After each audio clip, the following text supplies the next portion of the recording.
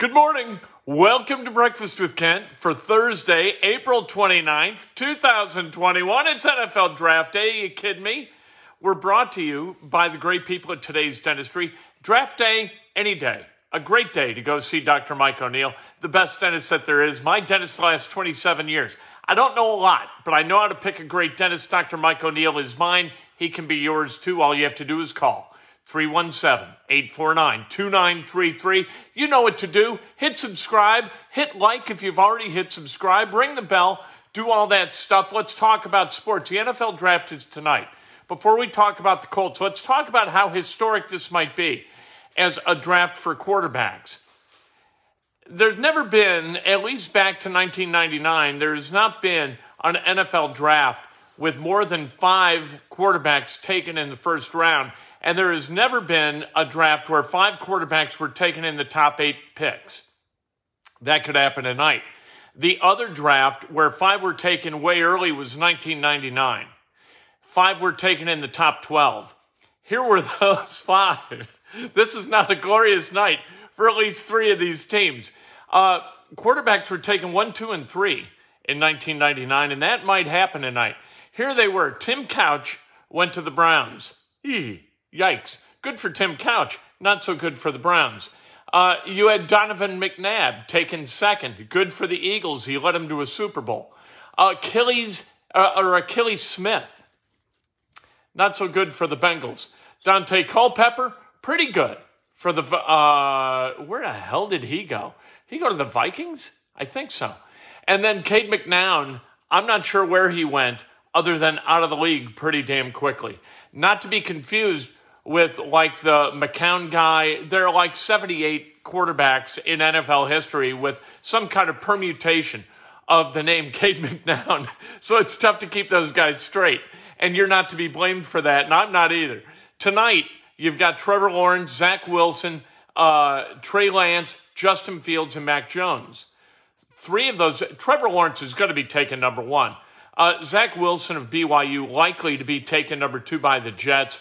And then you've got kind of a land rush for number 3. We don't know who is going to be drafted at 3. And then at 4, you got the Falcons. I don't think the Falcons are going to take a quarterback, but they might. Also in the top 10, you got the Panthers, although now they've got Darnold. You've also got the Broncos. You got a lot of guys, a lot of teams, and they all might covet one of these quarterbacks. Trey Lance, Justin Fields, and Mac Jones. Mac Jones, kind of the low ceiling, high floor guy. You know what you're getting. He's going to be able to play as a rookie.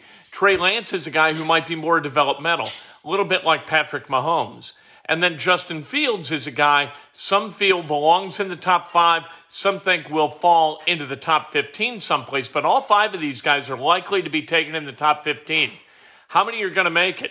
You look back at drafts historically, first-round picks in the draft. How about last year, right? Joe Burrow, you got Herbert, you got Tua, and you've got Love. Those 4 might wind up being really good NFL quarterbacks. Usually you don't have more than 3. In 2019, you had 3. You had Kyler Murray, you had Jones, you had Haskins. Kyler Murray's been pretty damn good for the Cardinals. In 18, you had 5. You had Baker Mayfield, Darnold, Allen, Rosen, Lamar Jackson. There are 4 guys. Lamar Jackson at 32. 4 who are really pretty good. So it's not unprecedented to have 4 out of the 5 be something and ascend to starting level quarterbacks. But even number 1 picks, and you've had a bunch over the years, whether it was Burrow, Mayfield, you've had Goff, not with his original team. He was taken by the Rams. Now he's with the Lions. Carson Wentz, number 2 in that trade, now with the Colts, was with the Eagles. So, and that was 5 years ago. And those 2 guys, drafted 1 and 2 to be franchise quarterbacks, have moved on to their second teams. So it's not perfect. Andrew Luck in 12 was a franchise-level quarterback. Cam Newton in 11, pretty good. Sam Bradford in 10. Everybody thought he was a hit in 2010. Not so much. He didn't have the temperament to be a leader. I saw him for 2 years up close with the St. Louis Rams. When you watched in practice, you couldn't tell who the quarterback was. You ought to be able to tell who the quarterback is. when you watch practice. You've had other guys like Russell back in 2007, not good. Matt Stafford in 2009, pretty good. Alex Smith in 2005, pretty good. Eli Manning, Carson Palmer, David Carr. Michael Vick was terrific talent-wise. So you've had – how about in 1999, you had the first three guys, like I said, they were all quarterbacks. And then at 4, the Indianapolis Colts took Edgerrin James. Who was the Hall of Famer? Edgerrin James was the Hall of Famer. That's how good Bill Polian was back in 1999. All right, what are the Colts going to do in the draft tonight? They're going to trade down from 21 to 26 with the Cleveland Browns. They're going to get 89 or 91 with it. I don't know which. And then they're going to take 89 or 91 along with 54, package those, and move up to 39, 40, 41, somewhere in that neighborhood. And with those picks at 26 and then in the late 30s, early 40s, they're going to get their starting left tackle and edge rusher. That is what they are going to do. There you go. So it is said, so it is written, so it will be. 1 month ago yesterday, Mike Woodson was hired as Indiana's basketball coach. It seems like more than a month ago, doesn't it? Seems like a long time we've been talking about Mike Woodson as the head coach of the Indiana Hoosiers. The gains other than Woodson for Archie Miller, which is, to me, a huge upgrade. You've gotten Xavier Johnson from Pitt, Miller Kopp from Northwestern, and Tamar Bates from high school. He is a high school senior down at the IMG Academy in Bradenton, Florida. He's going to come to Indiana. He decommitted or got his release from the University of Texas when Shaka Smart left for Marquette. And so you've got Tamar Bates. He picked up those three. You have lost Armand Franklin, Joey Brunk, and Al Durham. So make your own conclusions about the talent level at Indiana. Has it progressed? Has it moved forward? I think it has. You're going to miss Armand Franklin. You're not going to miss Joey so much because he didn't play a minute last year.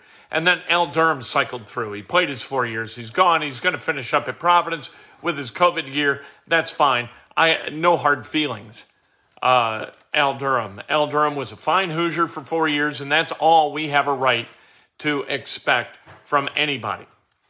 The NCAA Board of Directors yesterday approved the one-time transfer rule where athletes of all sports are going to be able to transfer one time without having to sit out. They get immediate eligibility.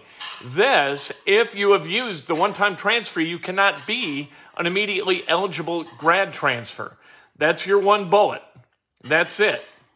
If you transfer after that, all those previously thought to be kind of punitive rules are still in effect.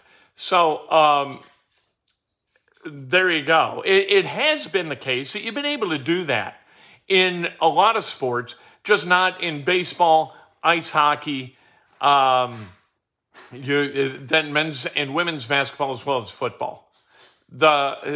Oddly, the sports where you can make money have not been covered by that one-time immediate eligibility transfer rule.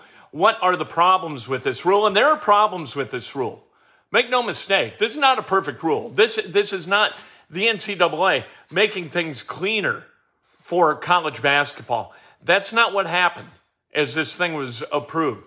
This will tempt players to transfer.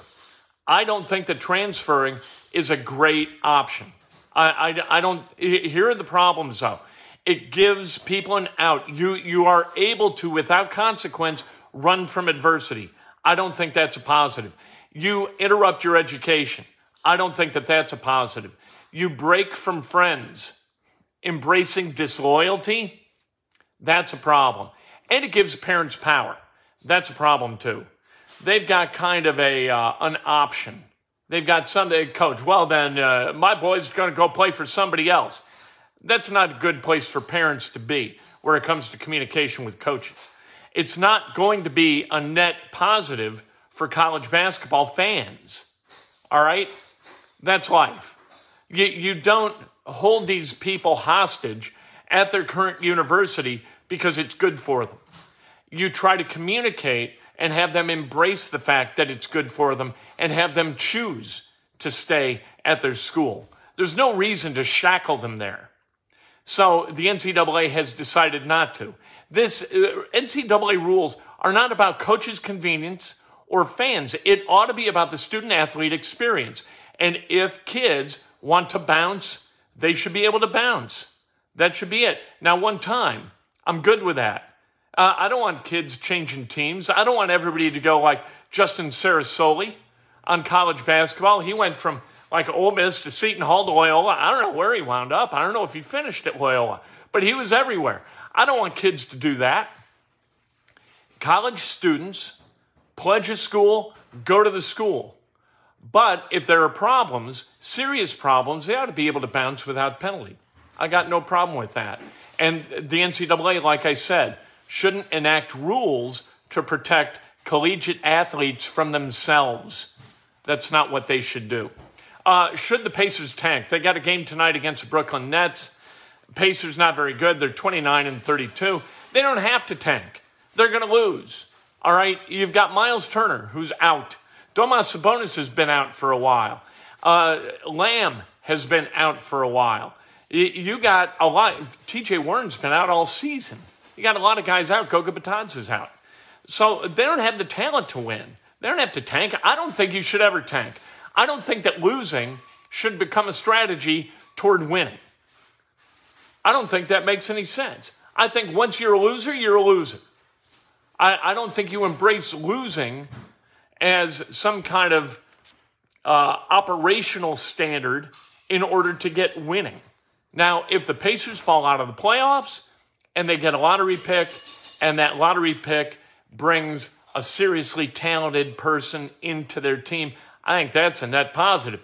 But you don't go into any game with the idea, hey, we're really going to crap this one up. We're going to lose here, and because we do that, next year we're going to be really good. We haven't seen that. Sam Hinkie tried that with the 76ers. Have they won a championship? They have not won a championship. It didn't work in Philadelphia. It's not going to work in Indiana. Let's let the Pacers be what the Pacers are. They're going to lose on their own because their talent, again, injured, and that's the way it goes. Let's celebrate some birthdays on this draft day. It's glorious. We're not going to have to, after today, we're going to have to talk about Jalen Phillips or Joseph Asai or Penei Sewell or Gregory Russo or any of these guys that we have spent an odd amount of time. I feel like I'm the biographer for these people. I'm looking at tape of these people playing in games I could care less about in order to try to figure out whether Kwity Paye can get to the quarterback in the NFL. That's insanity. What are we doing? You're doing the same thing. We're out of our minds. After today, we're just going to have to look at one of these guys because one of them is coming to the Colts. And then tomorrow, they're going to get one guy. And then on Saturday, there's going to be a lot of guys because Chris Ballard loves him picks. Birthdays, Becky Moore, the great Jeff Lee, celebrating a birthday. The great Tony Severino. We celebrate all Severino birthdays. Julie's celebrating the Severinos' birthdays. And any day you celebrate one Severino, you celebrate them all. Sales manager at WTTS, by the way, doing a great job. Jim Striedelmeyer, also celebrating a birthday. If today's your birthday, you celebrate like hell. If it's not your birthday, you celebrate somebody else had his best done with an honest and specific compliment. Today, we're talking about the NFL draft. One more time, talking about the NFL draft, what the Colts are going to do, who they're going to get. We'll talk about that later this afternoon. We'll also talk about the transfer rule because I think it's kind of important. And how we view this, I think it's kind of important for us as fans of college basketball. So we're going to dig a little bit deeper into the transfer rule. Can't wait to talk to you then.